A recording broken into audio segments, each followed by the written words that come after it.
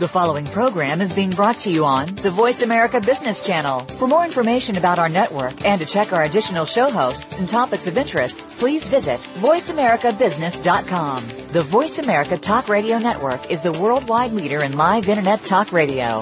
Visit voiceamerica.com. The views and ideas expressed on the following program are strictly those of the host or guests and do not necessarily reflect the views and ideas held by the Voice America Talk Radio Network, its staff, and management. Welcome to the Money Answer Show with host Jordan Goodman. Whether you are starting out, deep into your retirement, or somewhere in between, the Money Answer Show has the know-how to help you. Now here's your host, Jordan Goodman. Welcome to the Money Answer Show. This is Jordan Goodman, your host. My guest this hour is Dr. Charles Richards. He is a licensed psychotherapist, an author in private practice in Encinitas, California. He has just come out with a book called The Psychology of Wealth, Understand Your Relationship with Money and Achieve Prosperity. Welcome to the Money Answer Show, Dr. Richards. Good to be here, Jordan. Let's just start with a little bit of your background. I said you're a licensed psychotherapist, but give us a further background on what you've done and how you came to write this book.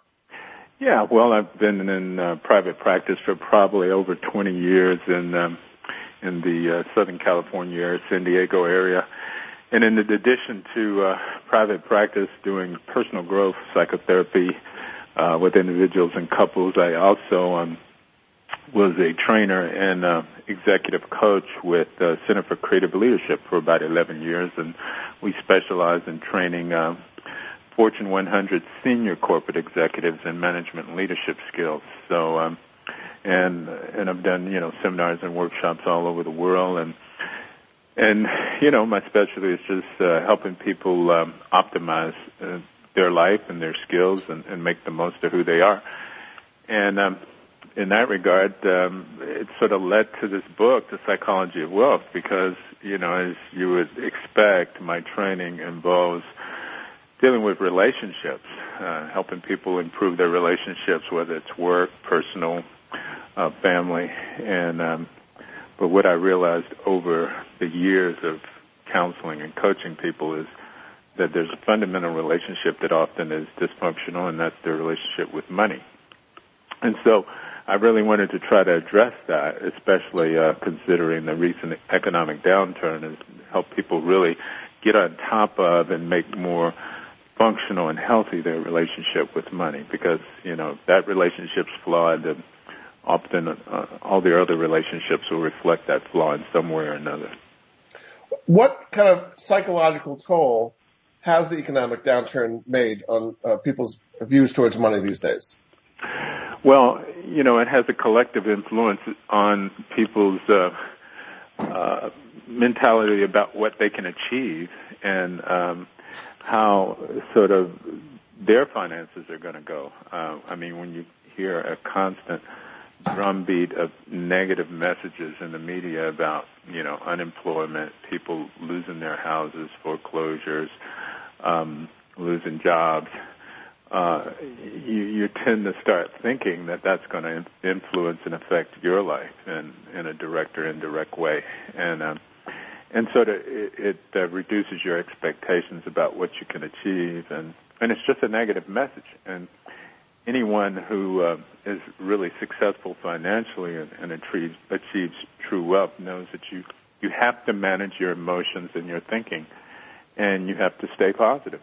And so I try to support people into deciding not to participate in the recession and maintaining a positive and optimistic attitude and to find creative ways to really turn that thing around in their own life, if that's what's going on. So how do you do that if you're seeing unemployment, you're seeing riots in Europe, and you're seeing foreclosures and all the things you were mentioning? How do you maintain a positive attitude amidst all this drumbeat of negative news and negativity? You don't take in that message. In fact, you turn it off. If that's what's going on the radio and the TV, then you avoid that. You put your attention on positive messages. We become what we identify with and believe. And a friend of mine, Bruce Lipton, wrote a book on it called The Biology of Belief, and he showed on even a genetic level our belief influences our biology, what we think and feel about ourselves and about our health and our body, and that affects also our, our life and the things that come into our life, or the things that we can and can't achieve. So, the first thing I tell people is you got to shut out the negative messages any way you can, and to replace that with positive, optimistic messages. And so don't watch the news, you're saying. I beg your pardon? Don't watch the news, you're saying. I'm sorry, I didn't quite hear you. Do not watch the news is what you're saying. Yeah, well, I know that can sound kind of radical to a lot of people, but, to some respects, I would say yes. For instance, even the Huffington Post, I read that, and they've got a special column, now that's about positive things in the media and in the news, because, Arianna Huffington realized that, this steady drumbeat of negative, sort of unfortunate news that we're bombarded with isn't really constructive to the nation's well-being. And other than the one column, the Huffington Post, what other sources of positive news and influence would you suggest people look for all the time? Well, I don't know if there's any specific media sources that focus on the positive, but what you want to do is surround yourself with people that are actually, manifesting, that are actually maintaining a positive, optimistic view on their life, and really don't get identified with the people who are doing the opposite. And for people who need to sort of change their thinking around, who have unfortunately been brought up in maybe a family environment where there's a poverty consciousness or a negative, sort of message that they inherited about money and finance and success, I suggest that those people find role models in life, whether there's people that that they know or have met, or people in the media, or people who've written books, and read biographies on those individuals that really have achieved things that they aspire to, because you have to shift your thinking around, and the best way to do that is to associate with people or information that reflects the thinking that you want to develop. Now, you start your book called The Psychology of Wealth with what you call the golden steps. What do you mean by the golden steps? Well, there's just certain steps that individuals need to take to achieve, financial success. Now, I haven't read my own book in a while, so I can't sort of outline the steps that I've written about, but there are many things that one needs to do, and one of the first things is to just examine your own inherited psychology and see and determine if that's constructive or dysfunctional. When you're counseling senior executives at Fortune 100 companies, they've been successful. They wouldn't be there if they hadn't been successful. Right. It's interesting to me, how can you help them be more successful? They've already passed a whole bunch of hurdles to get there in the first place. What are some of the things that they lack that you can help them with to become even more successful? Well, again, it's that relationship piece. Often these people are high achievers, very driven, very efficient in what they do, but they don't often realize sometimes that life and success is, to a large extent, also about relationships. And in a corporate environment, that relationship piece translates into corporate politics, meaning they can be brilliant at what they do. They can be incredibly effective and surpass the expectations and goals that the corporation has for them. But if they don't know how to communicate their successes, to put that out front, to develop relationships and people who they can share what they've achieved and sort of network effectively, then they're going to sort of be limited. They reach a certain point, they can't go any further because they're laboring away doing this brilliant work, but they're not getting credit for it because they haven't really developed the network and the relationships that will empower them further. So a lot of times I have to address that piece. It's 50% of their success is tied to networking, politics, and relationships. And the same applies in our life outside of the corporate situation. Anybody who's successful financially, certainly they have a certain skill and they're doing something ideally that they love doing, but they've developed a supportive network. They connect with people that really enhance the direction of their goal and help them achieve it. So maybe just give me an example of improving relationships that will help somebody achieve their goals even better, or perform even better. For instance, there's so many ways of doing that. One is to just have if you're in a corporate environment, is to have a mentor, somebody that's got your back, who's higher up in the organization than you, who you periodically meet with and strategize with and brainstorm with as to, okay, how can I, optimize, my talents and skills in this organization so that I can continue to move up. If you're not in a corporate setting, I say, get together with people who are achieving or moving in the direction that you want to move and mastermind, what they call mastermind with those people. Have like mastermind meetings where you creatively explore different ways of optimizing your potential. I have a friend that I grew up with who became a very successful sculptor and artist.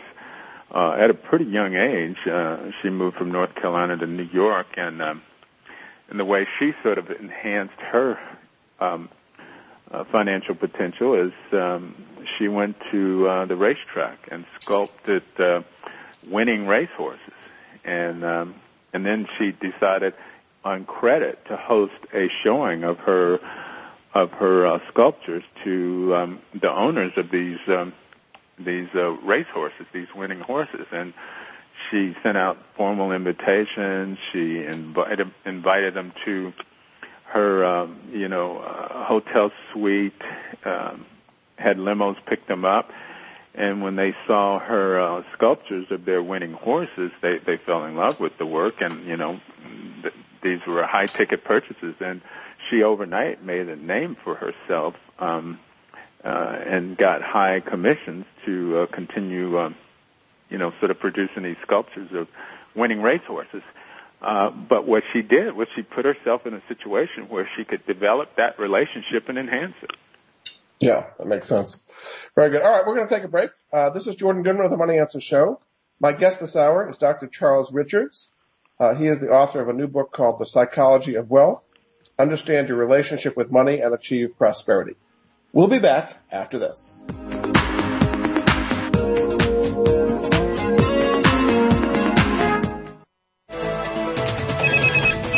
Up-to-date business and financial news. Call now and get the financial information you need. 866-472-5790. 866-472-5790. The experts are here. Voice America Business Network.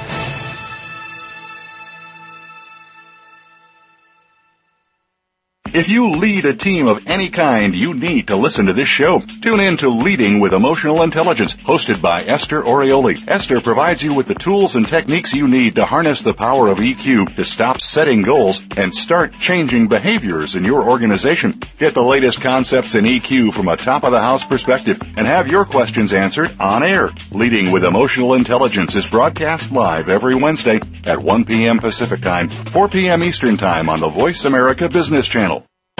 Do you want to know what's really going on these days? Well, Capital Thinking takes you inside the worlds of policy, politics, law, and business. What happens in Washington, on Wall Street, and in our nation's legal system impacts your business every day. We're taking you on a behind-the-scenes tour of all of it. Each week, we bring you unfiltered conversation with a variety of influential policymakers, lawyers, and business leaders. I'm Kevin O'Neill, and I'm your host as Capital Thinking tours the halls of power. Join me for Capital Thinking on the Voice America Business Network each Thursday at noon Eastern and 9 a.m. Pacific Time. From the boardroom to you, Voice America Business Network. You've been listening to the Money Answer Show with Jordan Goodman. If you have a question for Jordan or his guest, please call us now at 866-472-5790. That's 866-472-5790. Now back to Jordan. Welcome back to the Money Answer Show. This is Jordan Goodman, your host. My guest this hour is Dr. Charles Richards. He is a licensed psychotherapist and author of a new book called The Psychology of Wealth, Understand Your Relationship with Money and Achieve Prosperity. Welcome back to the show, Charles. Good to be back. You talk a lot about the positive and negative sides of wealth, of different archetypes of each. Let's start with the positive side. What are some of the positive sides of wealth, and how can people augment those positive sides? Well, interestingly enough, I love talking about the archetype of wealth because, like any archetype, it has a positive and negative expression.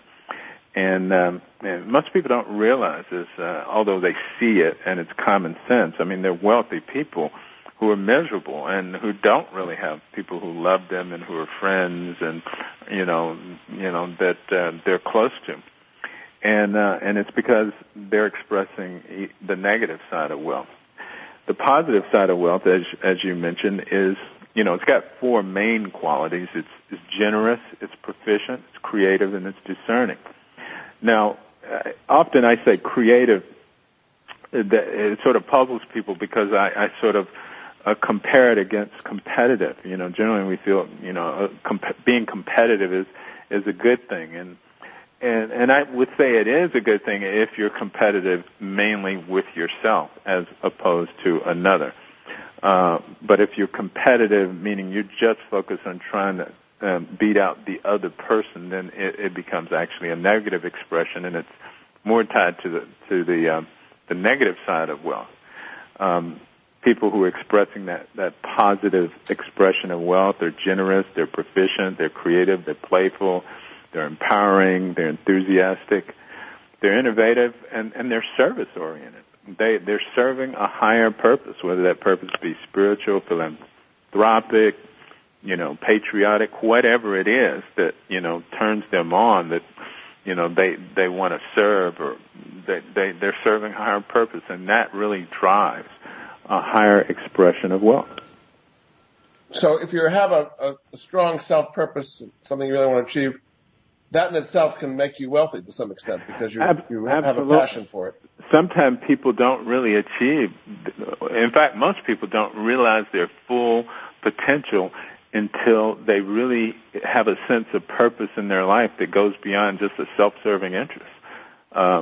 Steve Jobs, perfect example with Apple Computer. His drive and motivation for developing, the iPhone and the iPod wasn't to beat out his competitors. He just had an ideal and a vision of what he'd like to see the public have available as a smartphone or as a device, a music device that would just make their life easier and more efficient and just more enjoyable. And he drove toward that ideal, bigger ideal than just, I want to make a lot of money or beat out Microsoft. You say that if you have these kind of positive wealth qualities, that you attract other people like-minded, and that kind of augments it. Is that right? I beg your pardon? You attract like-minded people when you have these things, and that augments the experience and can make you even wealthier. Oh, yeah, absolutely. And everybody knows, momentum brings more momentum, or as some people like to say, money attracts money. It's the same thing. It's just money is energy, and as you have energy, you can sort of generate and increase that. And so you want to be around people who are moving in that direction. So let's go to the other side now. What are some of the qualities, the negative qualities of wealth? And we've all seen this with, wealthier, successful people who are expressing, unfortunately, the negative side. And generally those people tend to be restrictive, miserly, self-serving, judgmental. Some other words that describe these people, they're very suspicious. They can be abusive and arrogant. They're often punitive, indulgent, and unfortunately, they're driven by fear and insecurity. So it's really what they're driven by that creates these negative expressions. because they're afraid that they're going to lose what they have, and they have this sort of feeling that there's not enough in the world to go around, so I have to get mine before the other person gets it for themselves. So it's about scarcity. I mean, it's about it's that limited resources. You have to get your piece. Mm-hmm. Yeah, and you see that, unfortunately. And that drives, of course, stress levels up. It creates disorders of the heart, and so a lot of these people have, health problems because, that mentality just leads to it. So is it possible to take somebody who's in the negative wealth way of looking at the world and convert them into somebody who's doing the positive side of wealth? Can you turn Scrooge into Stephen Jobs or something? I mean, is that possible? Yeah, it is. But they have to be open and willing to make a change. Unfortunately, a lot of times these people aren't really willing to make that shift and change until life brings them to their knees in some respect. And often, it's a health concern or maybe a major loss in their life. For instance, a major financial downturn, or maybe their significant other just leaves them, and so they've got this emotional void, and suddenly they look at their life and say, wait a minute, what am I doing wrong here? They need a kind of awakening. It's some kind of a shock awakening. Yeah. You're saying other than having something like that, they basically have no incentive to change, is what you're saying. Yeah, it's almost they have to play that cycle out until something happens in their life that's sort of a wake-up call, and it's like the universe is saying, okay, can you hear me now? That your life is breaking down in some way. So does that something happen with your clients, that they've been successful, but they're in this kind of negative, restrictive way of things, and you can point out a more positive way of looking, and they can actually change that way, or they still need this kind of shock therapy to get out of their normal habits? I don't see enough of those people because, they don't really show up until their life's breaking down. But, I do see some of those people from time to time. They have to be willing to go through the process, I guess. Yeah, absolutely. Now, you have what you call the concept of conscious and unconscious debt.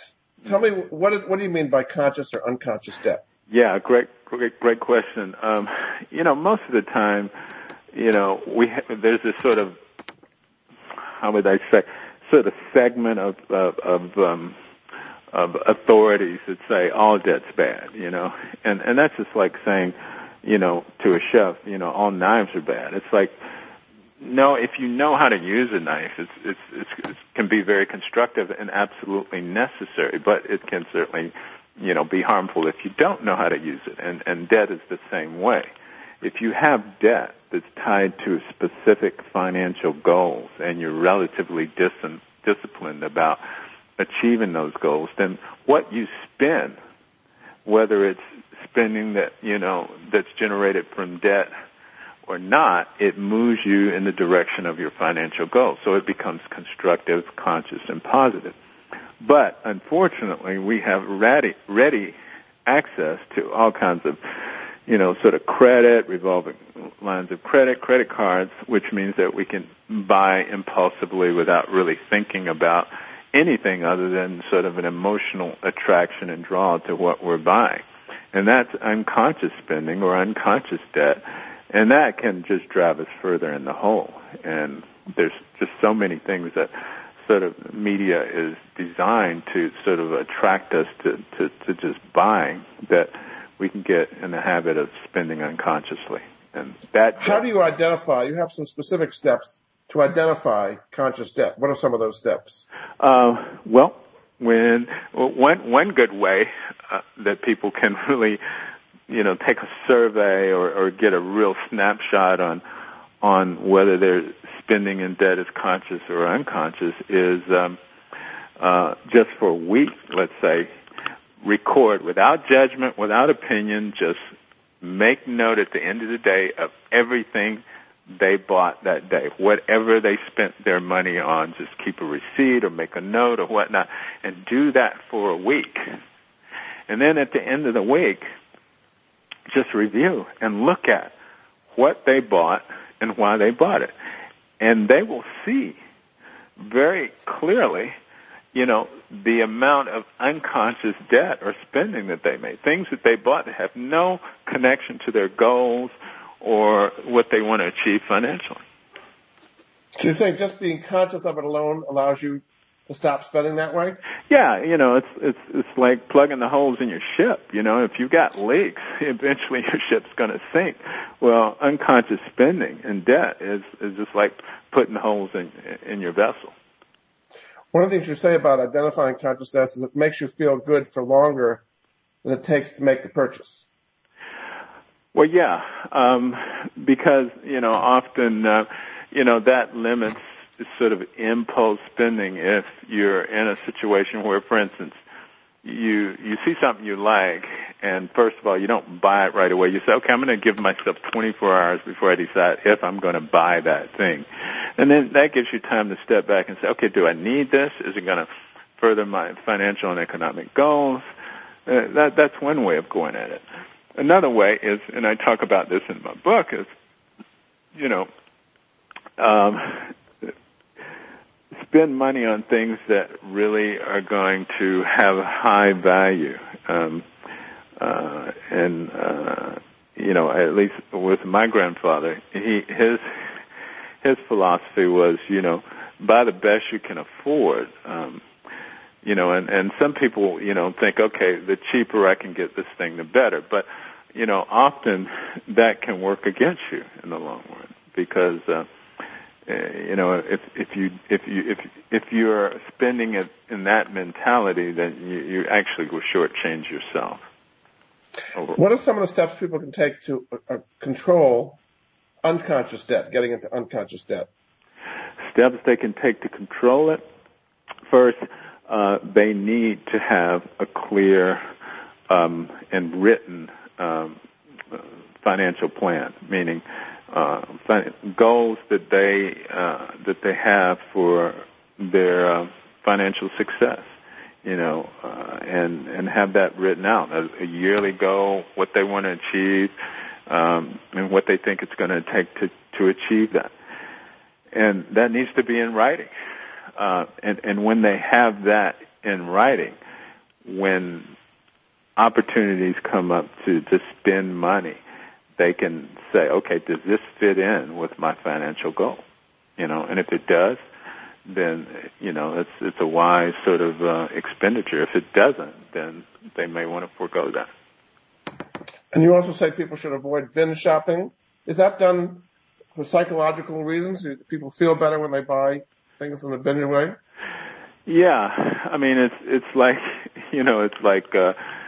eating junk food. It does feel good, like, in the short term, but in the long term, it's really not good for your health. The same thing financially. I mean, binge shopping and spending, it may, give immediate gratification, but long term, it's gonna really hurt your financial health. So, I mean, the same analogy as eating junk. So you've seen people turn around from unconscious debt to conscious debt, taking steps you're talking about? Yeah. But unfortunately, like a lot of things in life, sometimes people don't start to turn that around until they start to feel the heat of some kind of financial crisis. And then they realize, okay, I've got to re-examine how I'm living my life, how I'm spending my money. And then they have to rebuild. It's rare when we're raised in, say, a family environment, which, I talk about in the early part of my book, is, our inherited mindset around finances as well. Well, it's rare when we're raised in a financial environment where our parents teach us to spend consciously and to goal set and to sort of delay gratification to achieve those goals. Asian cultures typically are, in a stereotypic way, are much better at doing that. And there's been some books written about how they achieve that. Very good. Okay, we're going to take a break. This is Jordan Goodman of the Money Answer Show. My guest this hour is Dr. Charles Richards. His book is called The Psychology of Wealth: Understand Your Relationship with Money and Achieve Prosperity. We'll be back after this.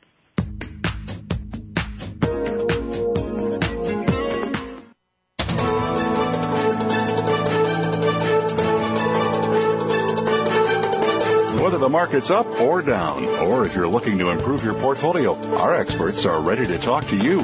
Call now. Toll free, 866-472-5790. That's 866-472-5790. Voice America Business Network.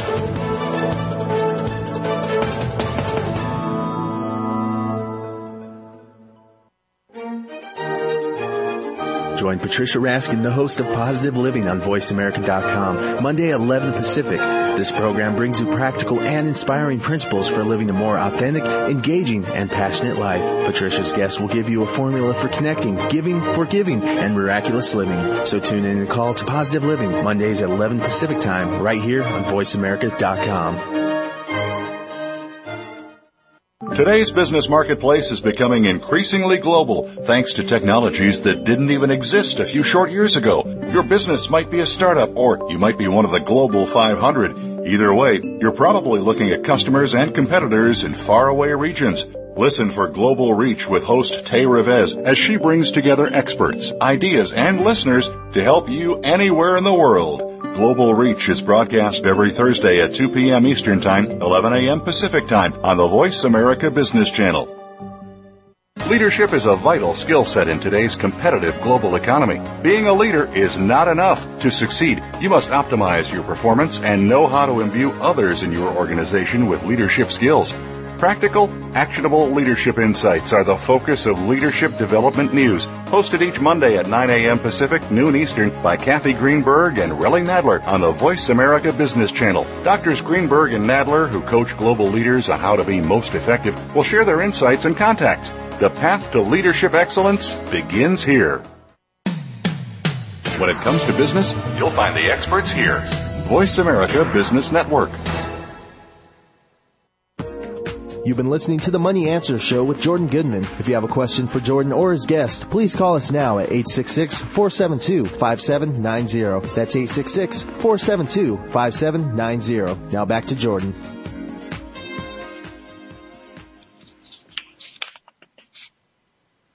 Welcome back to the Money Answer Show. This is Jordan Goodman.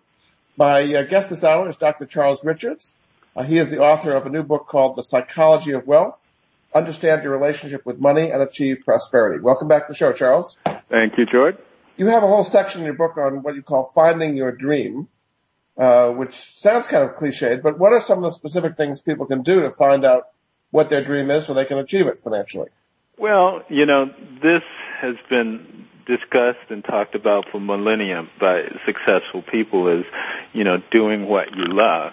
And because, you just can't be successful doing a job or a task that you don't enjoy. I mean, you may be able to learn to be efficient at it, but it's really not going to bring you joy and true success unless you really enjoy or love doing it. And first thing you want to try to determine, and I started this myself when I was in undergrad, is find what I was good at, what came natural to me, or for me to do. And so that's the first step that one needs to really focus on is, okay, what is it that I just do well naturally? And second, what is it, and hopefully it's, in the same category, what do I love doing? What do I enjoy doing for day to day?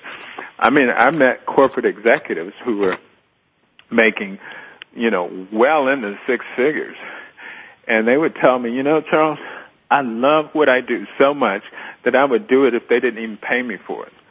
And that's the kind of mentality and attitude you want to have to be very successful. And you want to enjoy something so much that, it motivates you to get up in the morning and just go to it. Now, you have what you call a role model exercise. How can you use a role model to find your dream? Well, you just look around you for people who are doing things that you aspire to do in whatever field or category, and they're successful in a way that you aspire to be successful. And you study their lives, whether it's through, biography, if they've written something, autobiography, and these don't have to be people who are still here on the planet. It could be people who've passed on. or, just kind of following their life if they're, still here in the media, just learning all you can about, how they think, what they do.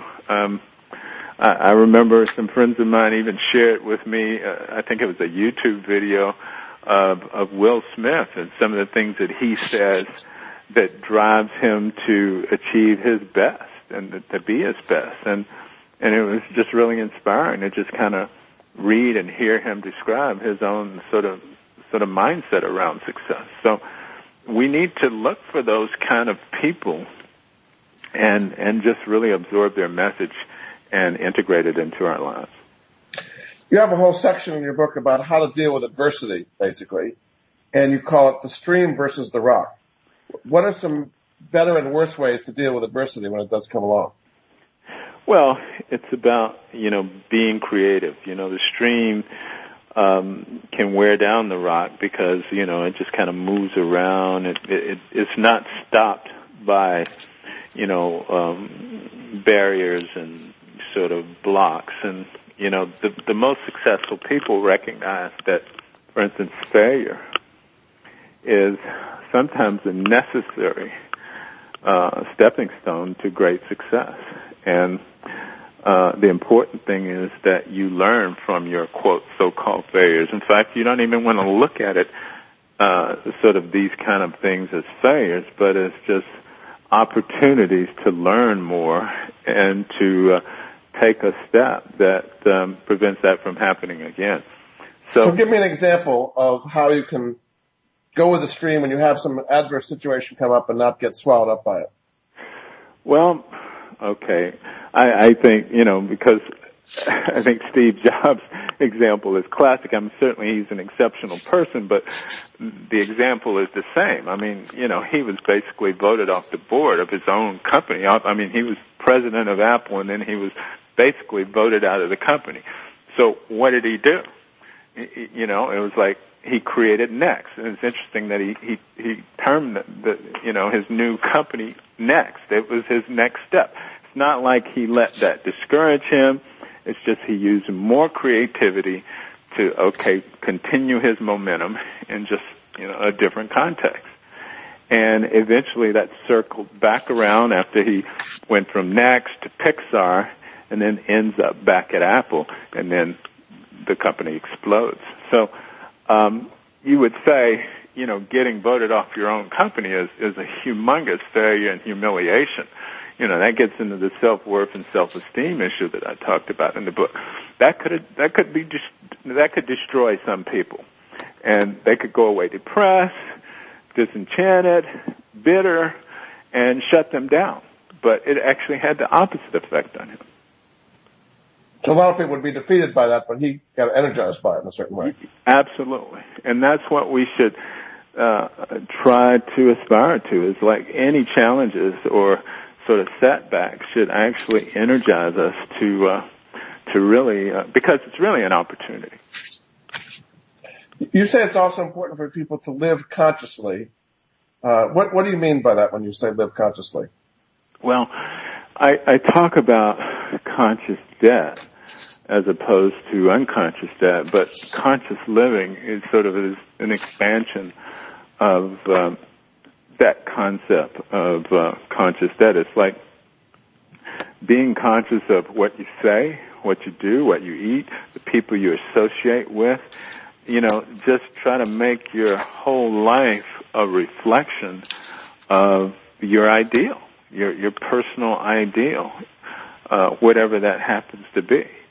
And if you're conscious of your actions and your words and the people you're interface with and the things that you do, and try to make all of those reflect your ideal, then you're going to be living in integrity with yourself, and you're just going to naturally gain more momentum with everything you do. You also have a whole chapter on the power of giving back. A lot of people don't realize, I guess, that giving can bring back many times over what you give in the first place. Tell me a little bit about the power of giving back. Yeah, that's one that's really overlooked, and sometimes, in terms of our ego, it seems counterintuitive because the ego thinks, I've got to hoard and hold on to everything I have and just try to accumulate more. But what we often don't realize is that there's a principle of when we give, we actually open the doors to receiving more. And so if we are giving, and I mean giving not just to receive, but give with a sense of you might say appreciation. It needs to be some heart involved with that giving, ideally. You give with a sense of appreciation just because you feel like it's the right thing and a good thing to do. Then what happens is it opens the gates to receiving more abundantly. And even corporations understand this principle, and they maybe sort of boiled it down to a more sort of mechanical thing, but they still do it. They give to charities and whatnot that they feel because they know that actually enhances their own momentum, and so it's important to do. And I tell people when you feel sort of under stress or down and out, or you feel like you can't get ahead, then sometimes it's good to just find somebody or something you can give to, and it doesn't have to be in coin. It could be in time and energy. And what you'll find is often that will open the doors to your success. I mean, I have examples in the book. Dennis Garden, who was the burn victim, who basically found his career by being willing to speak with others about his burn calamity and the fact that he was, he went through this major trauma for, all of his teenage years and hundreds of surgeries, and finally he decided he would help out, somebody by speaking about it, and that turned into a whole career for him. So some people would be broken by an experience like that, and some people are energized. Absolutely. And, I try to let people know, particularly people that I'm counseling or working with, is that even though adversity happens in our life, we never are given more than we can handle. It may seem like that, and maybe something that had happened to somebody else, we'd be crushed by it. But the things that happen to us that are challenges in our lives are never more than we can handle, no matter how hard they seem. So it's always an opportunity, even when we're challenged, to step up. Very good. Okay, we're going to take a break. This is Jordan Goodman of the Money Answer Show. My guest this hour is Dr. Charles Richards, who's a licensed psychotherapist. His new book is called The Psychology of Wealth: Understand Your Relationship with Money and Achieve Prosperity. We'll be back after this.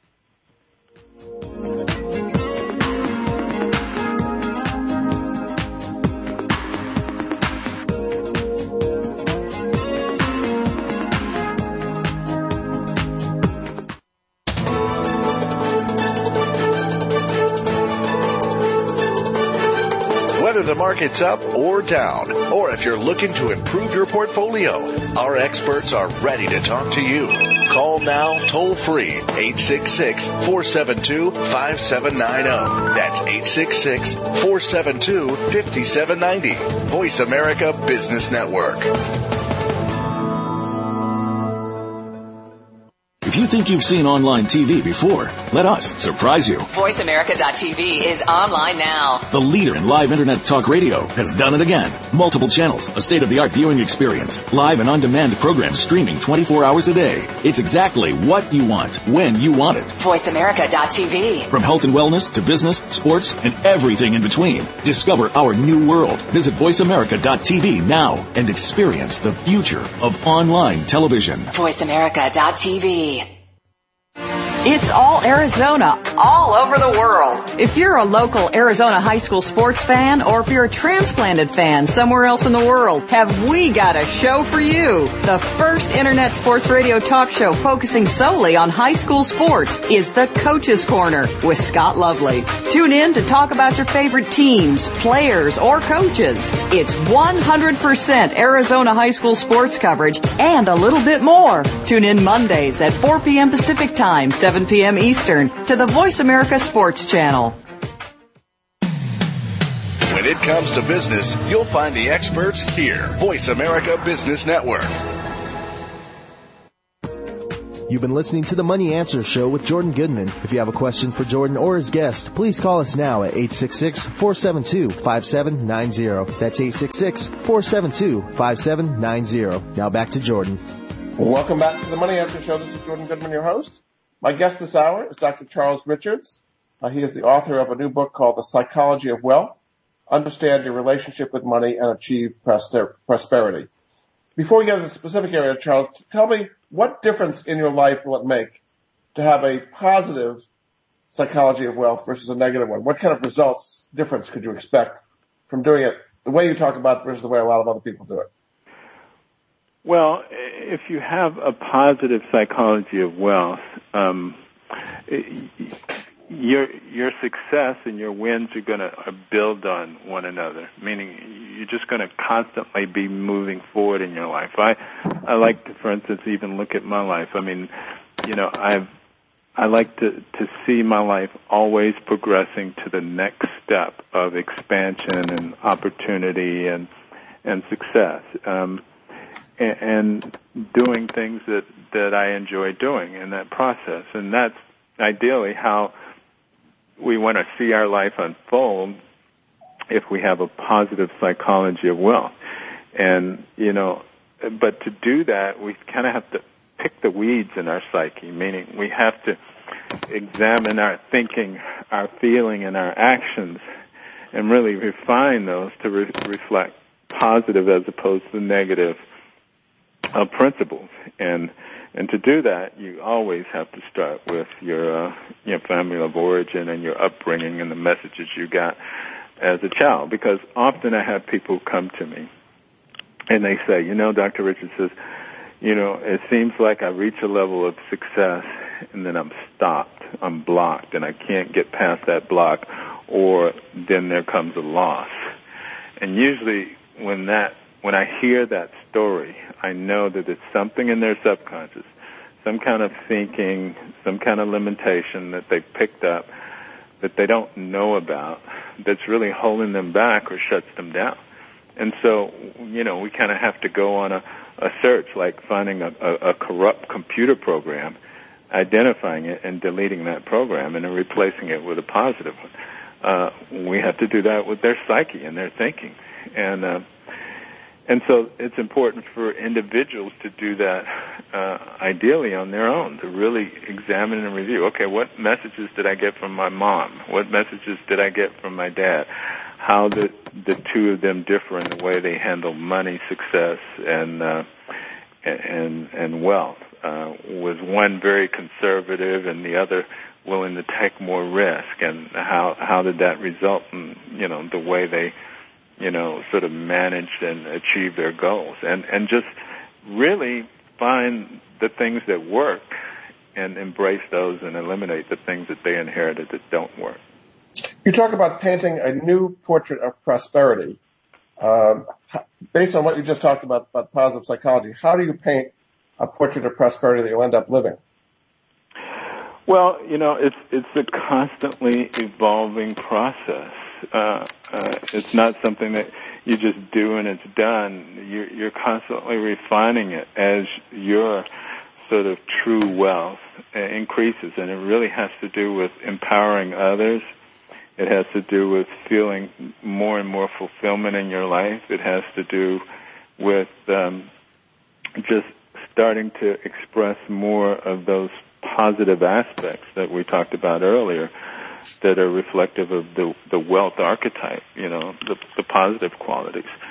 And that's what you do to sort of refine and expand that portrait.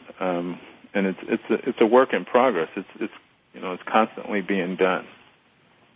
So it's part of it's having a mentor. I mean, if you are brought up in a environment of negativity, and you kind of haven't had a positive portrait to attach to, you kind of drop your background. I mean, how do you kind of make a transition from that into a more positive one where you can adapt the trends and the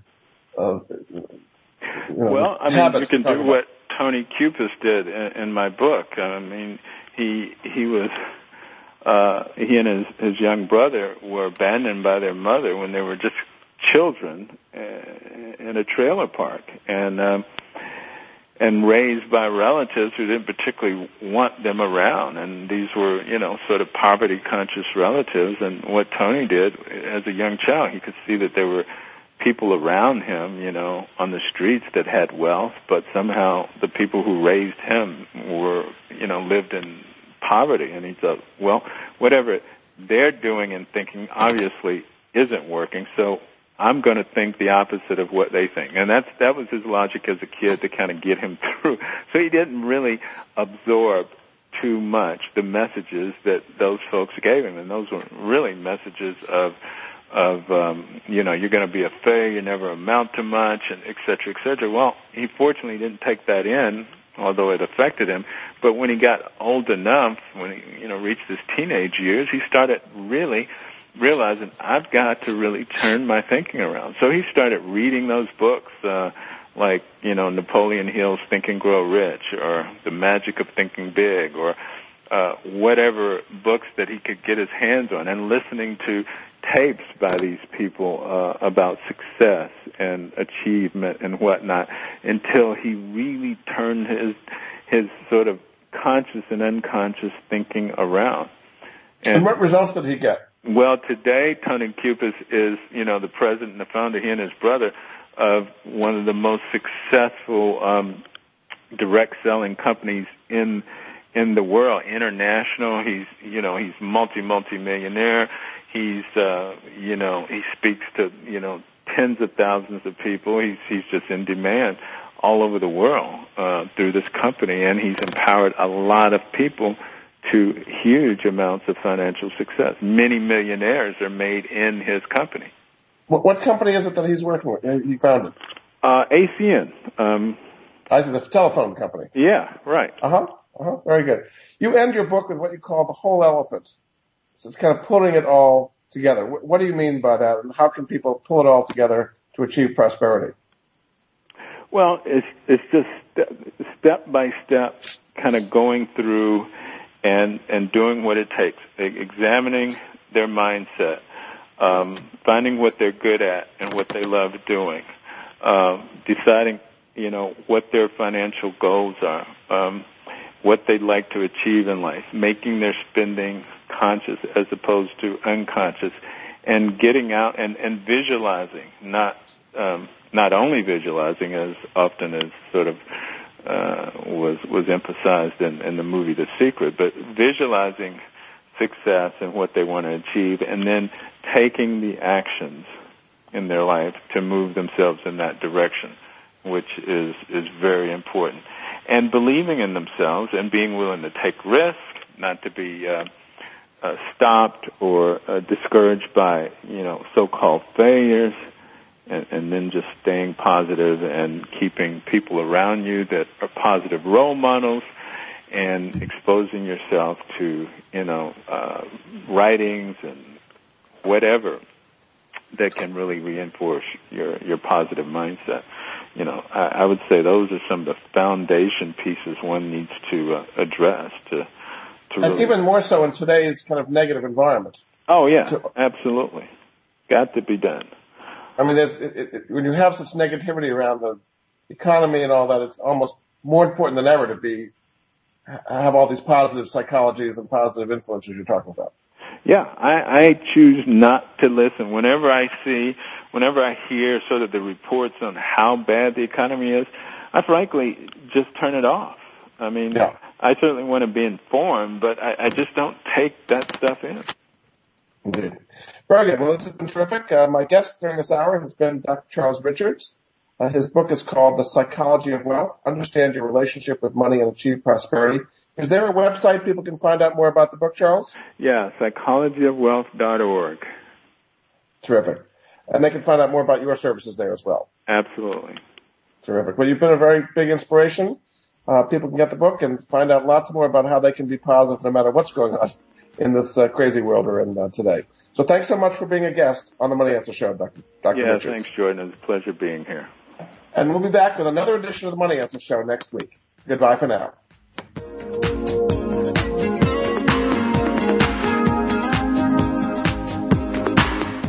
Thank you for joining Jordan Goodman and the Money Answer Show. If you have a question for Jordan, please visit his website at www.moneyanswers.com. And be sure to tune in every Monday at 12 p.m. Pacific Standard Time right here on Voice America Business. See you next week.